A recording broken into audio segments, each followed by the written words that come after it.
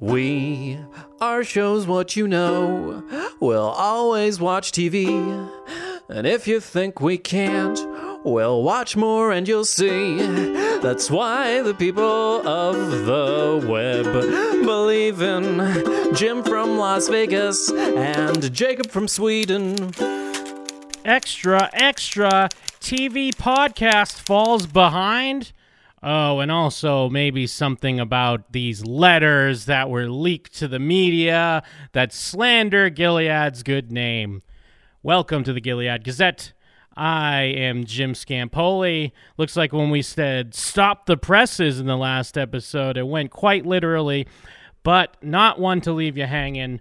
I need to check in with you to discuss The Handmaid's Tale, episode 9 of season 2, Smart Power. Apologies for my co-host, Jacob Burrows, Sweden's favorite son. He's going through some stuff, getting ready for a big move to soon become maybe another country's favorite son.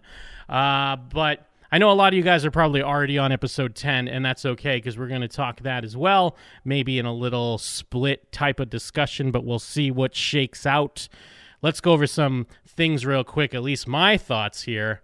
Because I'm by myself, so I get to just splur my opinions and no one can challenge them. But anyways, so on this episode, episode 9, entitled Smart Power, this is where the Waterfords travel to Canada to see how the other side lives, which is strangely like how this side used to live before everything went down.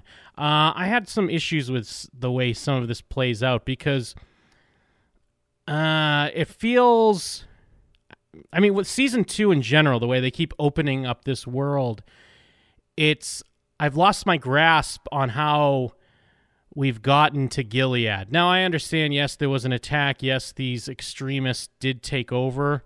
And the flashbacks have been great, the way they show things, how they slowly start to happen, and then before you know it, you're a handmaid, and Aunt Lydia is like burning your arm at a stove. But the issue I run into is now that we see that there are these, I mean, I guess I'm kind of answering my own question because it's kind of like, you know, in current day, there are places where things are afoul, and in other places, everything is hunky-dory. So I guess I get that. It's just, it's tough because the way Canada looked in season 1, like, yes, it was a place to travel to where the refugees went and all that, but it also felt like things were kind of fucked up, where it wasn't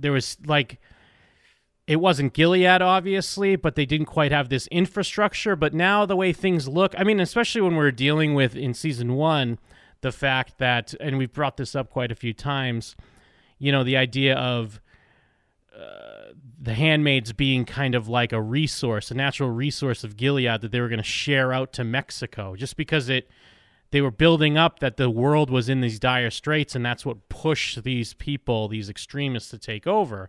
But now we have econo-wives, where it does seem like people can get pregnant. Now we have Canada that looks like everything is like fine for the most part. I mean, given we're only seeing where the opulence and the rich people are traveling to, but it starts to break the show, in my opinion.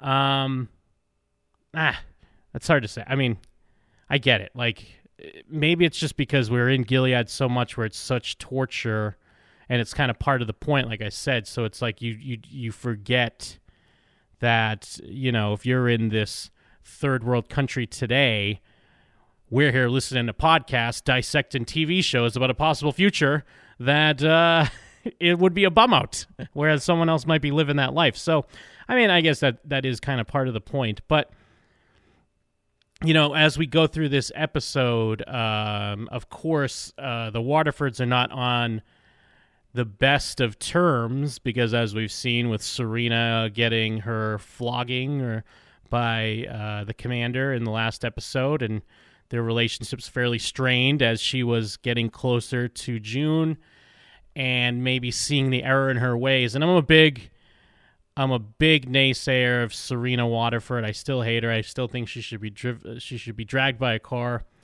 down the street. All is not forgiven. And I know you out there. I know a lot of you out there. You're on Serena's side.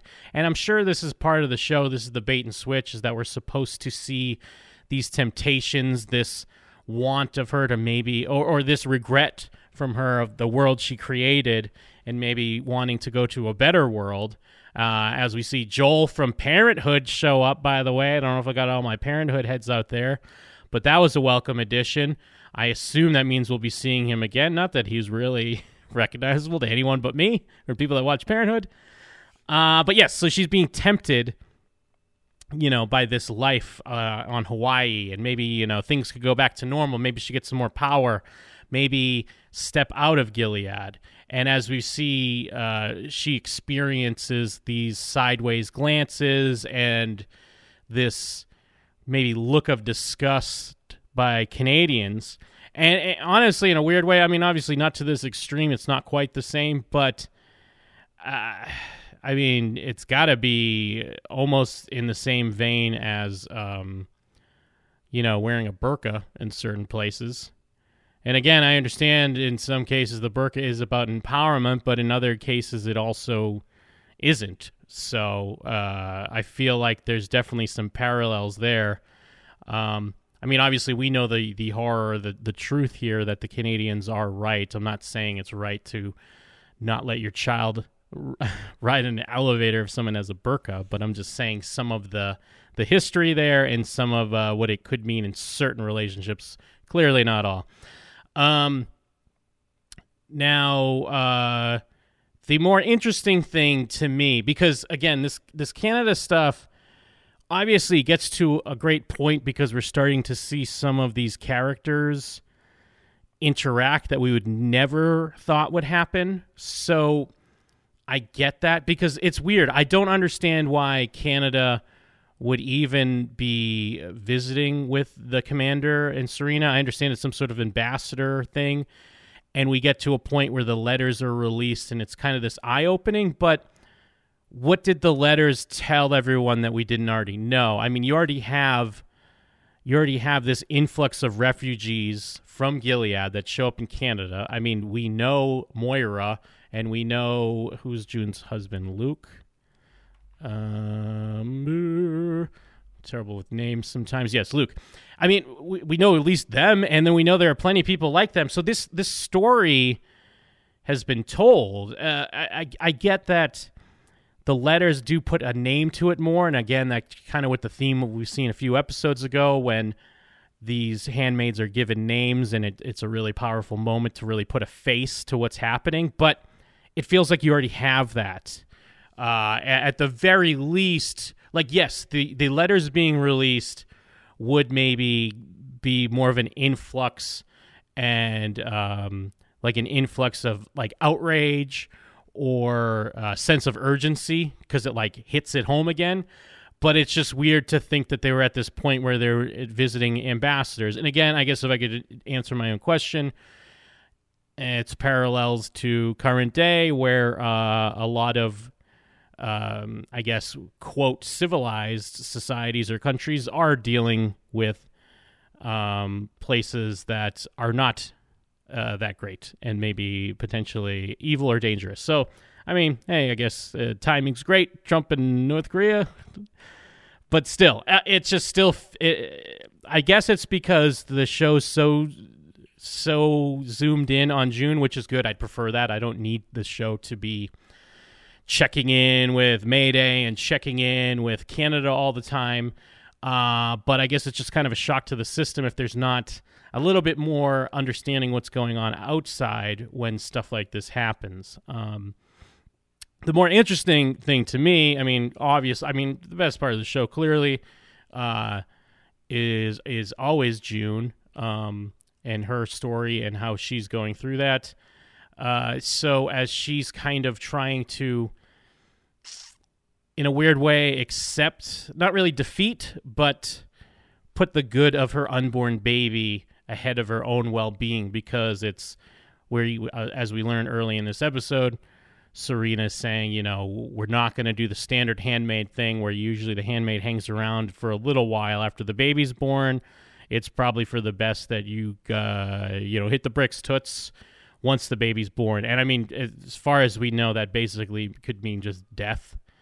I mean, I don't know. I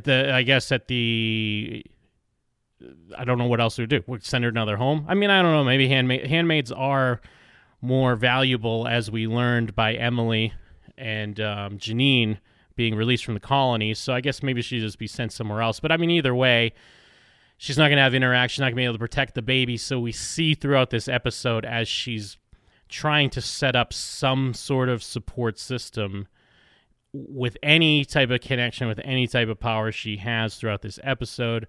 Of course, speaking to the Martha and even speaking to Aunt Lydia, who we know is a terrible person, another person that,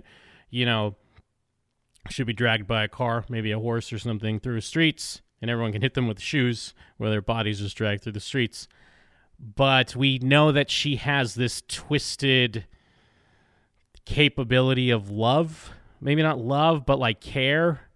I mean, obviously, she doesn't think she's a villain, even though she is, but she has sympathy. I mean, we've seen it for Janine and for the handmaids. Even though she thinks she's right, there's this weird morality, and it is a smart move by June to know that, the way Lydia acts for a baby, that's going to be very important, and she'll put that above all else. So yeah, turning to the Martha, and of course Martha just says, I know her name's not Martha. She is a Martha, but she says she could do what she can, but she could get beat up by this weirdo guard, which finally, if we could talk about that, the guard, I mean, I guess this is some new guy they bring in to kind of hold the fort down while Nick's away. But this is the guard we expect. This is the Gilead guard we've been expecting from season 1, because we did not see a Gilead guard like this in last week's episode when June's just telling them, chill, I got this, as Janine's freaking out in the streets. But here they go. I mean, it's kind of convenient. Now when they don't need it, he's like pistol whipping her, beating her up. Because he's just fucking young, dumb, and full of cum, and this dude don't care. And speaking of young, dumb, full of cum, he's clearly making moves on Nick's wife. Nick don't care. Nick's not concerned about it.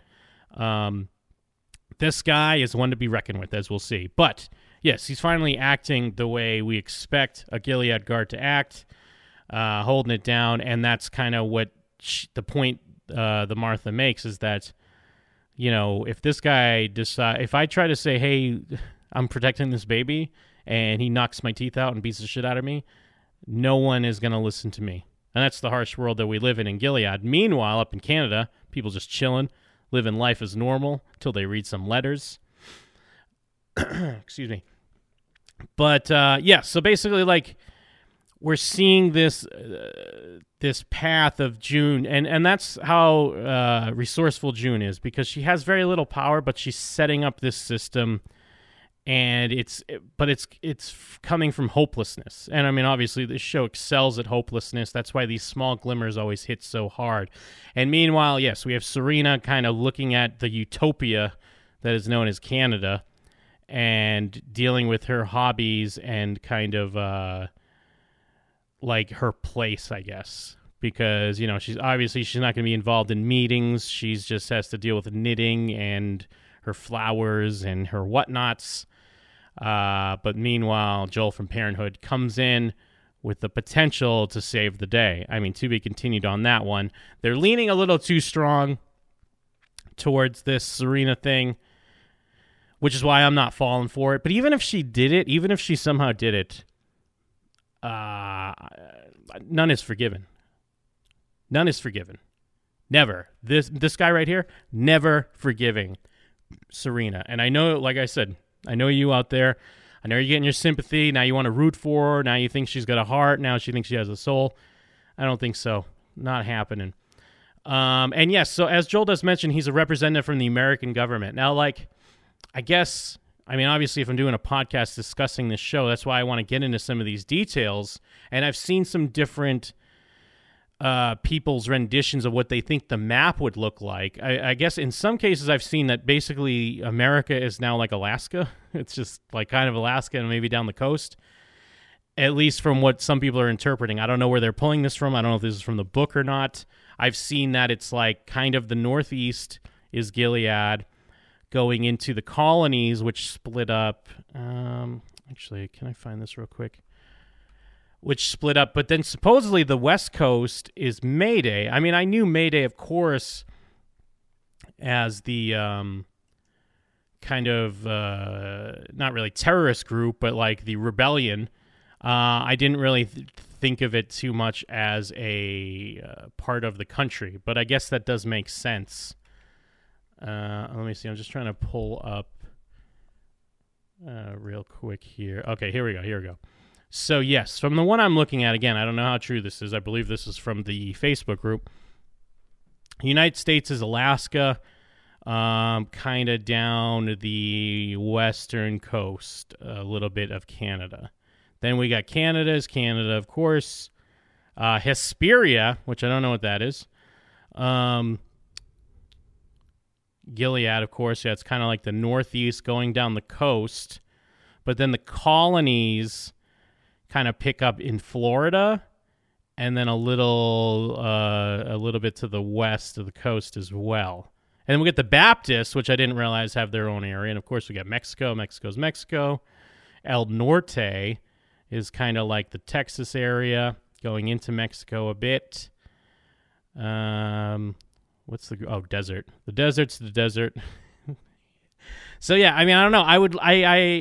I get the show. I don't want the show to... It's weird because I want to know this stuff, but I don't want the show to waste time on this stuff either, because I don't need to cut to the war room and see, the commander looking at his map saying, Nick, remember the socialists? That's another area, socialists over there up like Michigan area up north. Nick, we need to go into the socialists and we need to get, a key to the wizard's room or something. But I want it somehow. I guess it would just have to make sense. It's just weird because when we start getting into this other stuff, it's hard to get a grasp. But the ends justify the means. What I'm doing is nitpicking, which is fine, because in the end, we get some of these interactions. We get to see Luke at the protest, and he gets to see the commander, and he gets to kind of like... We get that moment. I mean, obviously, he's not going to be able to rip his head off or anything like we want, but he's going to go at him. He's going to be able to like kind of talk shit to his face, show him the sign, and we even get Moira gets to show up with her sign that says her name. Like, these are great moments. So the nitpicky stuff is forgiven, and I'm sure a lot of you didn't even have these same nitpicks. That's fine. But it ends up being worth it because we get these moments, and of course, then we get Nick showing up at the bar to speak to Luke, and now we're in our YA novel, which we've been on a highway to the YA novel this whole time, because even though I guess I'm a shipper. I ship June and Nick, but I'm not. I haven't been too excited about this potential love triangle that's going to happen, because you got smoldering Nick, and then you got dependable Luke, and then that's her baby daddy. But then you got Nick, who's been helping her out in her most direst of times. Not that Luke wouldn't. Of course Luke would. So now we're entrenched in this. But either way, we get the showdown. We get them to kind of have some back and forth. We finally get a resolution with the letters as, Nick's able to deliver them. And the most important thing is that it all comes together where... Nick can deliver news to June, because I guess that's kind of been the puzzle all along. It's like, how are we going to get some sort of communication? And they kind of balance this a bit in season 1, but how are we going to get some communication between these characters without June just escaping or like sneaking away to a payphone, something lame like that. So yeah, and they have the letter, they have the line where it's like, letters, I thought it was going to be a bomb or something to go boom, and it's like information, baby. Like just like we saw in the other episode where the pen was the bomb trigger. Here we are again. Communication. It's more important.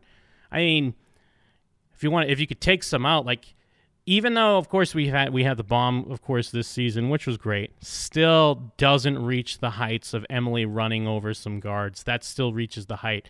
Yeah, letters go boom. Yeah, the pen's mightier than the sword. But the tire running over a guard's head, that's the greatest part. Stupid. So yeah, anyways, as we know, the letters get leaked. Waterford gets kicked out of Canada, which again, I don't know why he was invited there. He's invited there so he could see Luke and Moira, and Nick could get the letters. It was all an inside scoop. It was an inside job. And the protest, they sing America the Beautiful. And Serena, I mean, yeah, I guess we do have a scene where Serena kind of takes a second glance at the Hawaii bar matchbook, but throws it in the fire. There's no hope for her either way. I mean, there's only hope that she would maybe kind of sacrifice herself for June's unborn baby. But otherwise, I have no hope for her and drag her by a car. And then, of course, we get... I mean, I'm going to go back on what I just said a few minutes ago.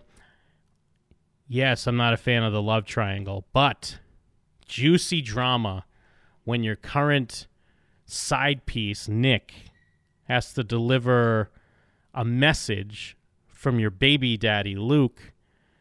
And, you know, I like that.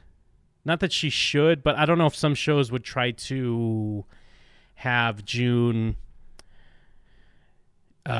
contain herself a bit just for Nick's sake. I like that she's just, as she should, she's extremely happy. She's extremely excited to get this news and find out that Luke's still alive and to find out that Moira's still alive and she made it out and the letters are out. So it's obviously some big victories when she's basically been doing a hopeless godmother tour to set up some support system. And again, as we know from the show, it's all built on small moments of hope to keep you going.